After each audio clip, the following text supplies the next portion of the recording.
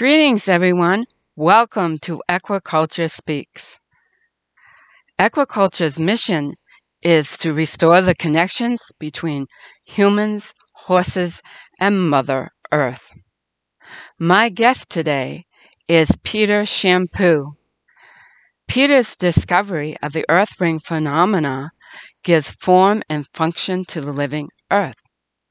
His earth healing focus is centered on the resolution of the Eastern European conflict, the restoration of the Great Lakes, and the spiritual cultivation of sacred sites for the world. Unfortunately, Pam is not going to be able to join us today. She's having technical difficulties, and so are we. So Peter is only available through audio. So Peter, how did you get started on this amazing adventure? I guess you could say that I was born to it. I was a love child of my parents' first home that where there was a lot of dinosaur footprints pulled from the basement of the dig for the house in Holyoke, Massachusetts, and included in those, all that rock that came out of that hole was dinosaur footprints, and that keyed me in, I guess, from day one, that the Earth is alive. So the whole Gaia theory of the Earth being alive, was right there at the beginning. My name is Peter Champoux, which translates to Rock of the Field. And when I was 18 years old, looking for identity, I looked into rocks in the field and found Stonehenge, and that got me running, and the whole exploration of rock culture, how we I undertook an exploration of the cultural use of stone from throughout civilization right up until the present day. And, that included cathedral building. It included me becoming a professional stonemason.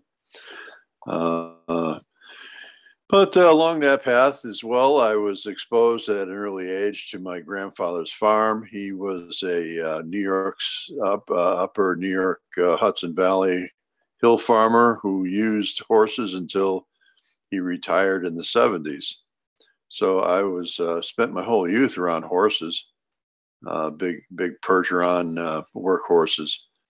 I remember one time falling off the hay wagon right between the legs of these massive horses, and my grandfather just kind of just whispered to these beautiful beings to stand still, and even though we were on a slope, we were going down a slope.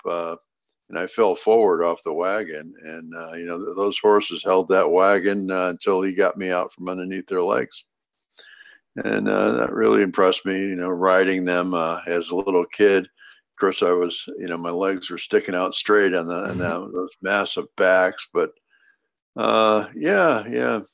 beautiful animals, and one of I think our big problems these days is a nature deficit disorder, and I feel quite grateful for the experience that I had on the farm.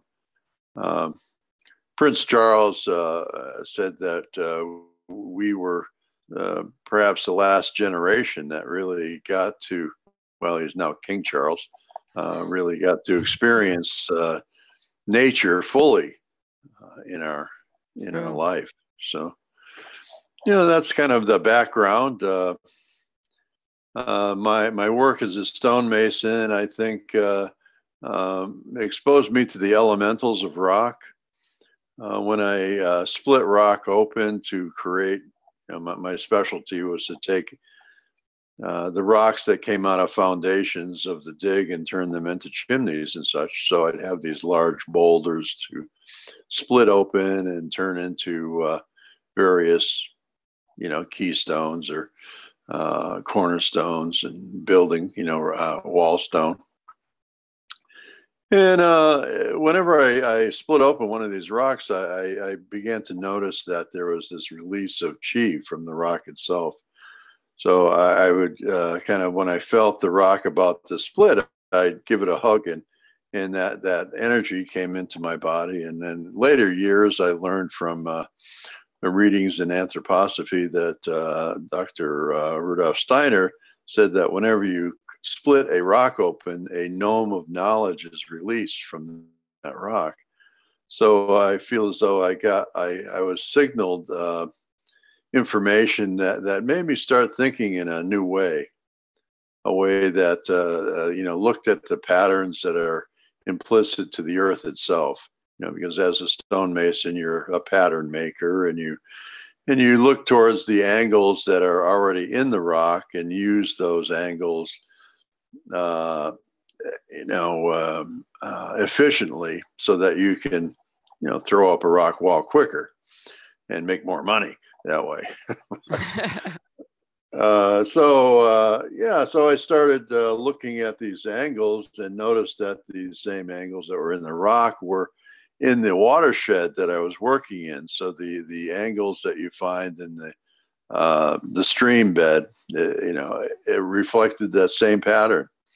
So that got me having this knowledge of cathedral building and sacred geometry and such. I had a lot of time to think out there in the woods working rock, and it made me wonder if there was geometry in the land itself,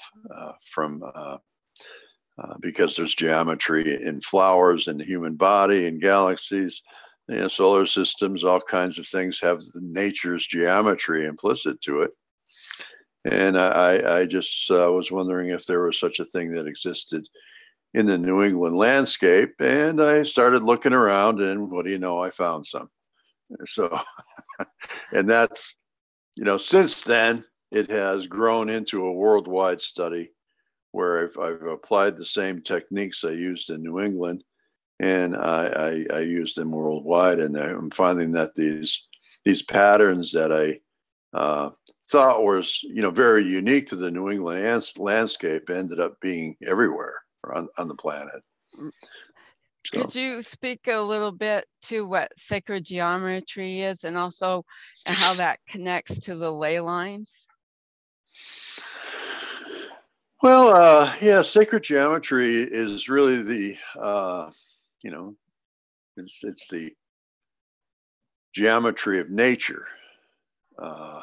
So hexagons, polygons of many kinds we see in flowers. We see it, in the geometry of DNA even. And if you take a water, it's really the geometry of water, is what I've concluded. When you take a molecule of water and you have H2, two hydrogen attaching to an oxygen, they attach at a 104, approximately 103, 104 degree angle. So when you place that out, it generates, like when you model that with the appropriate sizing of each one of those atoms into that molecule, it generates geometries of nature. There's a 7 and a 5 pointed geometry that arise right off the bat out of that, just that simple angle. And as well as, quite obviously, whatever Snowflake Bentley up in Vermont taking pictures of snowflakes back in the early photographic era, showed how snowflakes generate hexagons, and that's a reflection of the Vesica Pisces, which is you have 2 points with the common arcs of radius, that generate the Gothic cathedral arch, that pointed arch. So ubiquitously used in cathedral construction. So I mean, there's pictures that tell the story a lot better than I'm trying to right now. But essentially, it's water, and water it informs the whole lithosphere to geometry, because water is inside the earth itself. So we have 5 oceans of water: primary water, nebula water, if you will, at the boundary of the upper and lower mantle. And every time there's a volcanic eruption, that water comes up to the surface. So you'll find, looking around the planet, there's a lot of volcanic patterns that are fivefold. They're pentagrams. So that's like water itself coming up to the surface and informing the surface. So see, everything water touches is informed of this geometry, be it our bodies, be it flowers, or the patterns that are in the biosphere of our Earth. The biosphere being, the patterns that we see in hurricanes, the patterns we see in the lithosphere.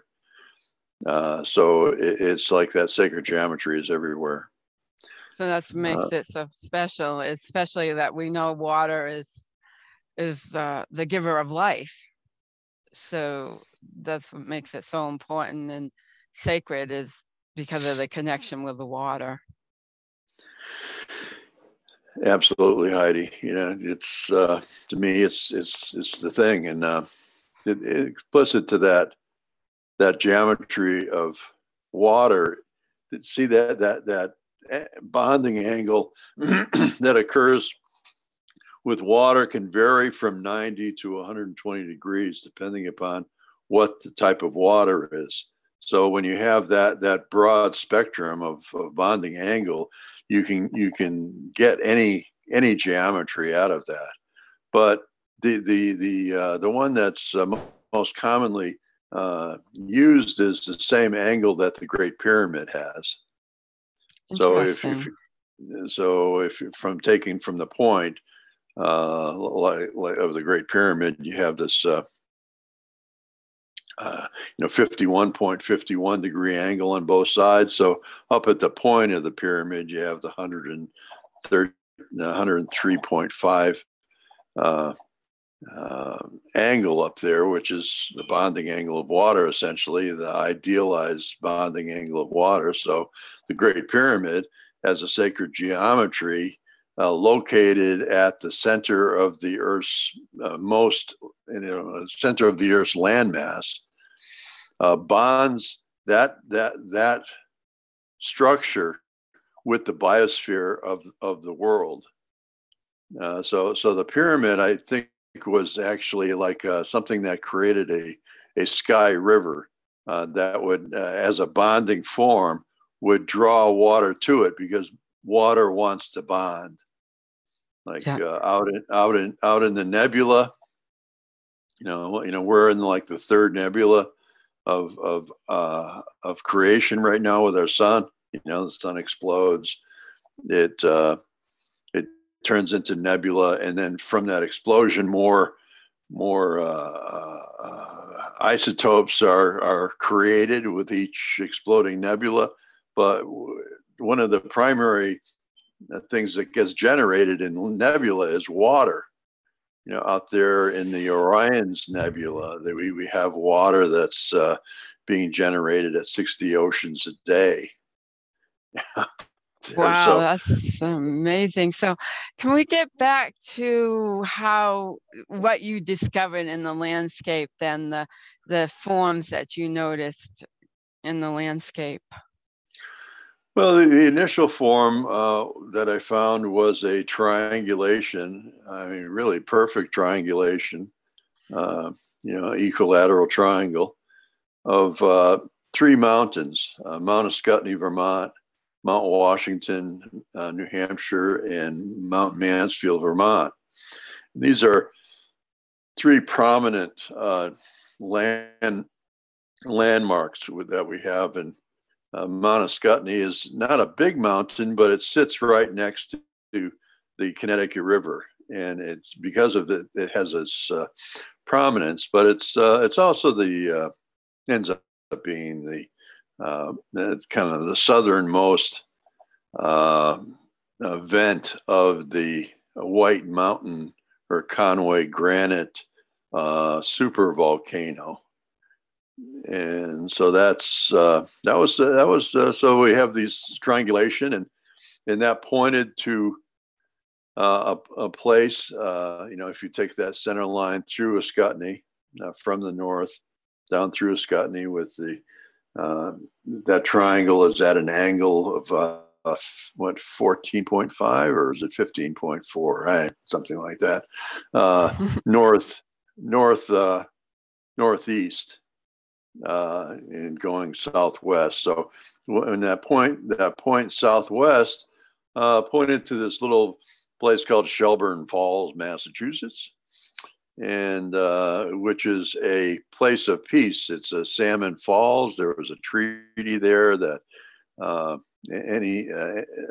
there was the treaty stated that you could travel freely within 1 day of that site without fear of molestation or recourse by the colonials or native peoples. It was, everybody had to be able to get to these fisheries because it was essential to life. And so the fisheries were common ground where everyone could come and fish. And like the bears up in Alaska, they all give each other space to use this common resource, and we did too as peoples.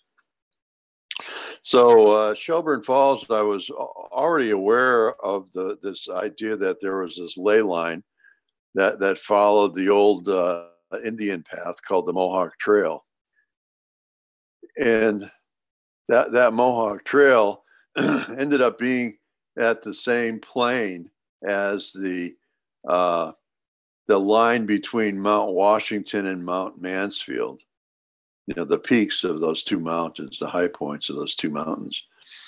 So there was this geologic plane that went right up the Mohawk River Valley. And from that, I noticed that there were all these, like the coast of Maine pointed towards the Shelburne Falls. The island of Manhattan pointed towards Shelburne Falls. And the Connecticut River has a crook in it, and both crooks, as that, comes down from the north and then takes an angle south, and both those angles point right to Shelburne Falls, as well as the Mohawk River points to Shelburne Falls. So it's like the whole continent and this, the Appalachian Mountains point to Shelburne Falls, north and south. I mean, it's pretty crazy, how so that got me looking at it just kept expanding, and you noticed a connection with history, right? That a lot of things in history happened in these areas that had connection with the geometry. Yes. Yeah. I came up with, I ended up coming up with this geometry I called the arc-home geometry. And it was a ring form that was generated by this natural ley within the land. So it was an organic expression of the earth grid, being drawn from what exists on the earth's surface.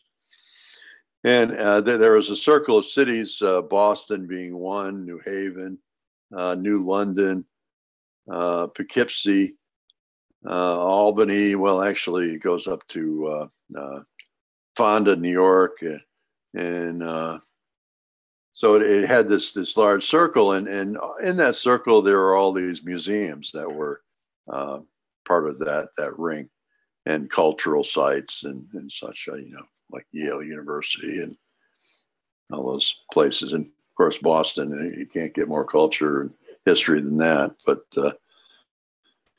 yeah, it all kind of, when I first discovered this, I thought I'd, reinvented bread or something, or got a new mousetrap. But, it was met with a good yawn there in New England.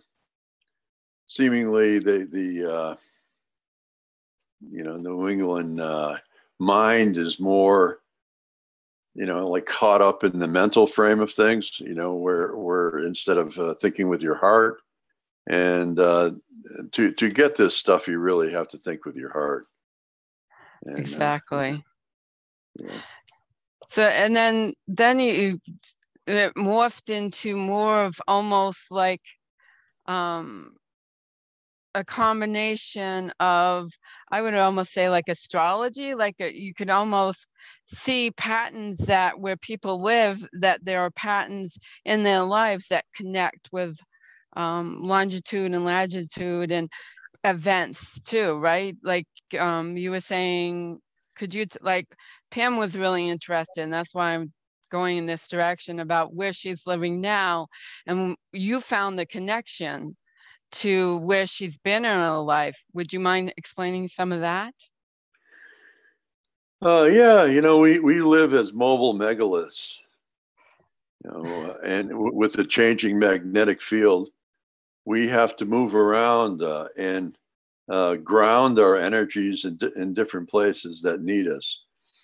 And wherever we move, it appears, there's this kind of adage that says, if you put a pin in a map of everywhere you've been and lived, your face will emerge from the map. And that's, I encourage people to look at this and, look at their family. And I've done studies, but, on people, and you get so involved in their emotional body that I've grown to not really want to go there. But Yeah. But I offered that service, as a way to, bring people into it. Most of my work is about collective energies and how we all coalesce together as a group. But at virtually every talk that I've given, everybody wants to know about what about, my ley line, what's going on in my house, in my city, in my the Right. age of narcissism, it's, oh my God, Right. let's come together. But that said, it's still there, and just a brief look at. Typically what I do is the first thing I do is look at the 7 sacred directions, north, south, east, west, above, below, and center. And that tells you a lot about your place, the relationship of place, what's north of you, what's south of you, what's east and west of you. So, and with me, we're kind of like made in the image and likeness of the planet. Our eyeballs are the same geometry as the planet itself. Wow. So, just another story.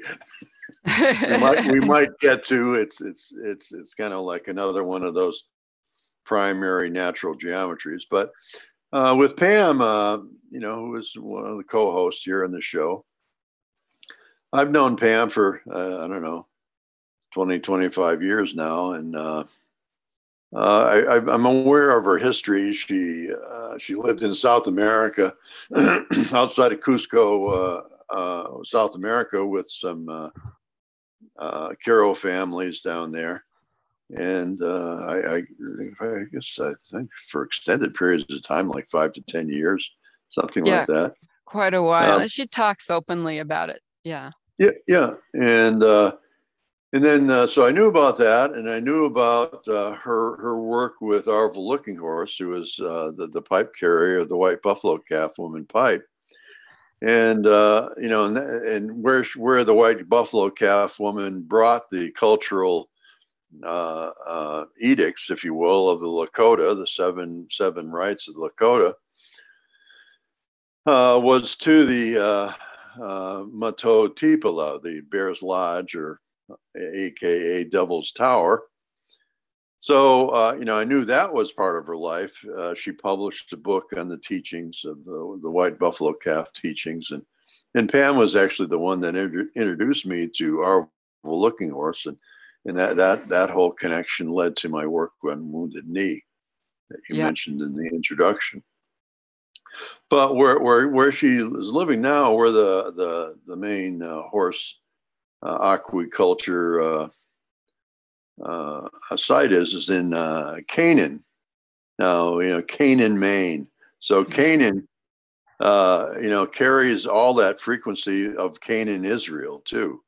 Because right. there's a name frequency associated with it. So he can really go deep there if you want to. But I just I pointed out in my introductory letter that that spot in the world is in a seven sacred direction relationship to both South America and Matotipala. So Matotipala is on the same latitude that Pam is on in Canaan, and she's on the same longitude as the family that she lived. I don't know exactly, but it's very close. It's outside Cusco where the family was. So she's at this, where she is kind of brings those two streams of consciousness together in a way that she can then grow from. So, placing a medicine wheel, there that, connects and opens, kind of has a particularly accentuated western and southern door. She can draw those energies and build on her life stream from these forces that are are coalescing in her present life expression with this horse farm there in Canaan. And that's amazing. So I find this totally fascinating because there's so many threads that weave our lives together that we're not even aware of, but it's literally right under our feet of how we are weaving that together to and hopefully make a better impact for our lives and for people. So as they wake up and realize that how precious our earth is and how interconnected we really are. Because with your discovery, it shows to me that interconnectedness of everything, it's all connected. We're not separate. Do you think it's divine plan or is it just the interaction? What's your thought on that? I know that's deep. Yes. Both. Both. Yeah. Wow. Yeah, there seems to be a natural coalescence that takes place in our lives, in the world. There's ring forms of city. We seem to coalesce in certain geometries. So being part of nature, we naturally go towards organizing ourselves in a way that nests within nature. We do it kind of unconsciously, like a bee might create a beehive. Just out of course of being a bee, you end up with all these hexagons. And similarly, we end up with similar forms with the kind of imprint of cultures. Just recently, I came across this ring of cities in Eastern Europe that are all in this perfect circle. St. Petersburg, Russia, Moscow, Odessa down in Ukraine, going around to Budapest and Vienna and Berlin, and on up to Stockholm, and was it Stockholm? Yeah, I think it was Stockholm. So, they have this ring of cities that, I've been looking at it as a potential kind of large scale antenna system to broadcast harmonies from the philharmonics of all these high culture cities as a way to kind of dampen the dissonance that's being expressed there along the border between NATO and Russia. If you look at the patterns of the boundary patterns of Russia, just to the north of Ukraine, right above Kiev, it is a straight line of so like almost a north-south line that the Russian border takes. And what Putin's is trying to get is the entire eastern part of Ukraine, so that the border of Russia can continue as a straight line all the way south down to the sea, so they can have a greater, a port, a larger port. And as well, they want Kyiv back, because Kyiv is the center of Russian Orthodoxy. That's the Jerusalem of Russian Orthodoxy. It's just where the whole Russian character was really developed. It was out of Kiev, from the Ukrainian people. So it's like there's this whole identity thing attached to it. But the really kind of like drum roll thing we got going here is that line that I just described is the north line projected from the Great Pyramid. Oh, okay, yeah. So the Great Pyramid, as it is now, is kind of broadcasting a noxious frequency that tends to create genocide and war, and it tends to create religions. Like, for instance, if you take the southeast edge of the Great Pyramid and follow that out, it goes right to the Kaaba stone in Mecca. And if you take it northeast, it goes right to the shrine of the Bab there of the Baha'i faith up in Haifa, Israel. So it goes right through there, and it goes right up through Syria and out to Armenia. And when it reaches Armenia, you get into this kind of like genocide zone. And that arc from Armenia goes around to the Crimea, another genocide zone.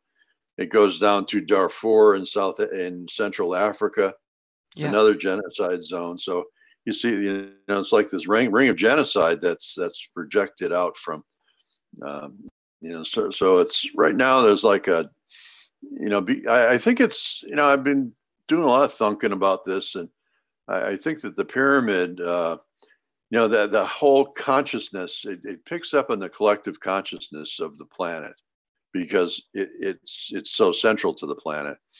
And we look at, the pyramid has been used as a model of power and control, top-down economics, top-down religion, the Pope at the top, the people at the bottom, all that stuff. It's like, the master, the slave. So where if we could all get to looking at that as a water molecule, it would change everything. It would change the frequency being projected out of the Great Pyramid. And there's an adage that says, hermetic adage that says, you change the frequency, you change the manifestation of the mass. So so that's and like applied. Yeah, and it's been proven that water will change with thoughts. Emoto there did the testing that you can change the water molecules with your thoughts. Yeah, that's the principle I'm using to heal the Great Lakes. Right now we have the Great Lakes are in a situation where its waters are so polluted that there's no way that we could actually remediate the waters in a scientific way.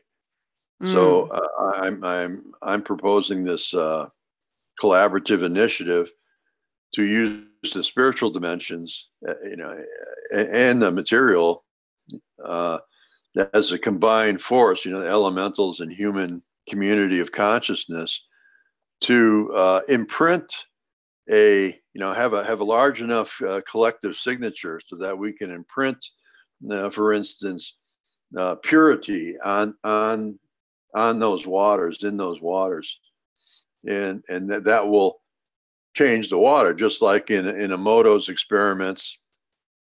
If you put love on just a word for love, Japanese, English, Chinese, anything that has a connotation of love, organizes that water into a coherent state, into a structured state. If you put hate on it, it similarly creates these water forms that are very discordant. So right now we're putting out, polluted, it's sick, so Yeah. it's like that reinforces that consciousness. So the initiative I'm calling it is the Great Spirit Lake, the Great Spirit Waters, working on the Great Lakes, but Great Spirit Waters. So it puts an impression of the original, what water was intended to be from the Great Spirit. And we draw on the ancestors. We need to have the ancestors involved in this, like the native ancestors in the across the veil, across the threshold, because they have the memories of what these waters were like before the colonial period, when all this pollution occurred. So so that's I'm working on a website right now to try to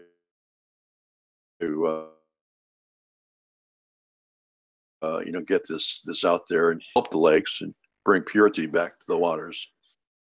That would be amazing, and I know it can happen. And I think we need to wake up and realize, because of our interconnectedness, that we are very powerful when our consciousness syncs together. So that's what you're talking about. Absolutely. Yeah. It's I have a belief in that, and I think it plays out in religion. Like the ability for saints to create miracles has a lot to do with the support of the congregation. Yes. Like if you have 40 million Catholics, all those Catholics form a field that can be utilized in prayer. It's a cumulative prayer field. So that's a good thing about religion, but they need to direct it towards some remediation of the planet. And I hope to have the religious community also involved in this Great Lakes restoration, because once once you restore something the size of water, that brings it into a coherent state and a structured state, that evaporation goes into the biosphere and entrains the rest of the water to do the same thing. It's kind of like using the mystery of Golgotha in the terms of the anthroposophists and Rudolf Steiner, that when the Christ shed his blood on Golgotha, that changed the world, because his blood went into the waters of the world. So it's recognizing that Christ consciousness is everywhere, including the earth. The church and a lot of Christian faiths have kind of done this thing. The world is the devil, Right. We need to change that. It's like Jesus came here to become the Christ so that we can make the planet holy. Yes. And it's not a transcendent thing. It's a here thing. It's like Jesus came to us. It's like to try to redeem the world. And all we're talking about is preparing for death and being with Jesus after death, and this type of thing. But leaving behind, it's very convenient. If the world is the devil, we don't mind polluting it. Right. It gives it, but we lose this planet. We lose the ability to. We lose a place for soul development. This is, you can't develop as a soul in heaven. You're just kind of stuck with what you got. And it's like, well, you got to go through this material plane and develop spiritual tools and gifts in order to go on as a soul and keep growing as a soul. And, if we just come here and live entirely in a material sense, we return to heaven or return to the afterlife without any of the skills that we need to navigate those spiritual dimensions. And there's this incredible frustration within the soul because of that lashes out at the world, the material expression of the world, and that's where we get wars. These frustrated souls that are are deprived of spirit. They want to destroy the world. Wow. This is another kind of Steiner perspective. That so what to you was, so to kind of wrap up, what to you was your biggest discovery with the earth rings? No, the biggest discovery is that all these vortexes, earth energies that we speak of, these circular forms, Stonehenge, the patterns of hurricanes, the human eye, are all reflective. The galaxy, our gamma ray emissions, DNA. All of this has this signature, which is based on the geometry of 9. So, if you will, I call these things earth rings. And the interior of the planet has an inner core, an outer core, upper and lower mantle, and lithosphere.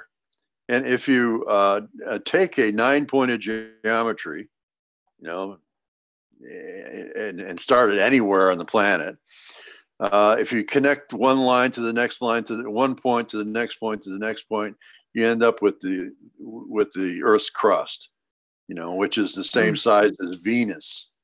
Okay. Wow. And if you take every third line, you end up with 3 triangles, if you will, and that frames, the inner form that those 3 triangles generate is the same size as the outer core. And that outer core is the same size as, I'm sorry. Yeah. That outer core is the same size as Mars. So it appears as though that this is some kind of like field of gravity that tends to inform planets and the patterns of solar systems and galaxies and such, because they all adhere to the same geometry. So that same projection like comes up into the surface. So a lot of these earth rings that I'm discovering, for instance, one like prime example is the Bermuda Triangle earth ring. Yes. Yeah. So you got a triangulation between Bermuda, Miami, and San Juan, Puerto Rico, which generates a circle. It's an equilateral triangle, and that size of that is the same as the Earth's inner core. So that the most prominent Earth ring that is on the surface is this same sizing as the Earth's inner core. It shows up on the coast of in the ring pattern of China. It shows up in the ring pattern of the sacred mountains of the West, centered on the Grand Tetons. So all this and this pattern that I describe is the same pattern that you find in an Earth energy vortex. So you're out there dowsing like the mystery spots that we know of, through tourist traps and such around America. They all have these Earth energy vortexes there that you can douse out, and they all have the same signature shape, which seems to be like the Earth itself projecting its energy field out onto the surface. So when we go to these places, we're connecting with the surface energy field of the interior of the planet. And when we go there, we're operating, we're visioning and seeing the world through our eyes, which have the same geometry as what I just described as well, with our iris being the outer core geometry, and the white being the mantle of and the film over our eyes being the lithosphere of the planet. So that's just it's everywhere. And so the Enneagram is something that's Lipinski and Gurdjieff and they go on about the Enneagram, and it's used in psychology and a lot of other forms, but and Tesla used the Enneagram as well in his geometries of power, electricity. So I think that's the main one. That's a huge thing. And I tend to, when I make my medicine wheels, I use the 9-pointed star, 9 stones. I put down 9 stones, and with 1 stone to the north. Yeah. And that speaks. It opens up and speaks directly to the planet. And Stonehenge, while it doesn't have 9 stones, the geometry that Stonehenge has is like an Enneagram. Like I described with those. There's 4 polygons that you can draw from it's like nested polygons with a circular shape you can put in its negative area. And if you get my drift there. So what I do is I use these 9 points, and I put gold underneath each one of the stones, because gold is something that we were taught by the Kogi of South America, that the Incas and had that huge hoard of gold in their treasury, not for wealth, not for material wealth, but for spiritual wealth. It was believed, and I think rightly believed, that gold transmits spirit. So it's like a attenuating frequency for light and spirit. So it supported the spiritual work of the Inca. So I use gold for that purpose, to ground that gold light, connecting the dimensions between the spiritual realms and the physical realms of the earth, which gold is a very unique compound that our earth generates. Right. So, well, thank you so much, Peter. I find all your work fascinating. I have for a long time. And if you really, I think, explain how we're really all interconnected. And I'll have links in the description so people can find out more about you and more about your work. So thank you. Yeah. One thing we didn't get to was the whole main Earth ring circle centered on Mount Katahdin, and I encourage you to post that as well. And I think I sent you a picture of that and a link for that, and please share that with Pam. Sure. Yeah. So. Okay. Thank you so much for listening to another episode of Aquaculture Speaks.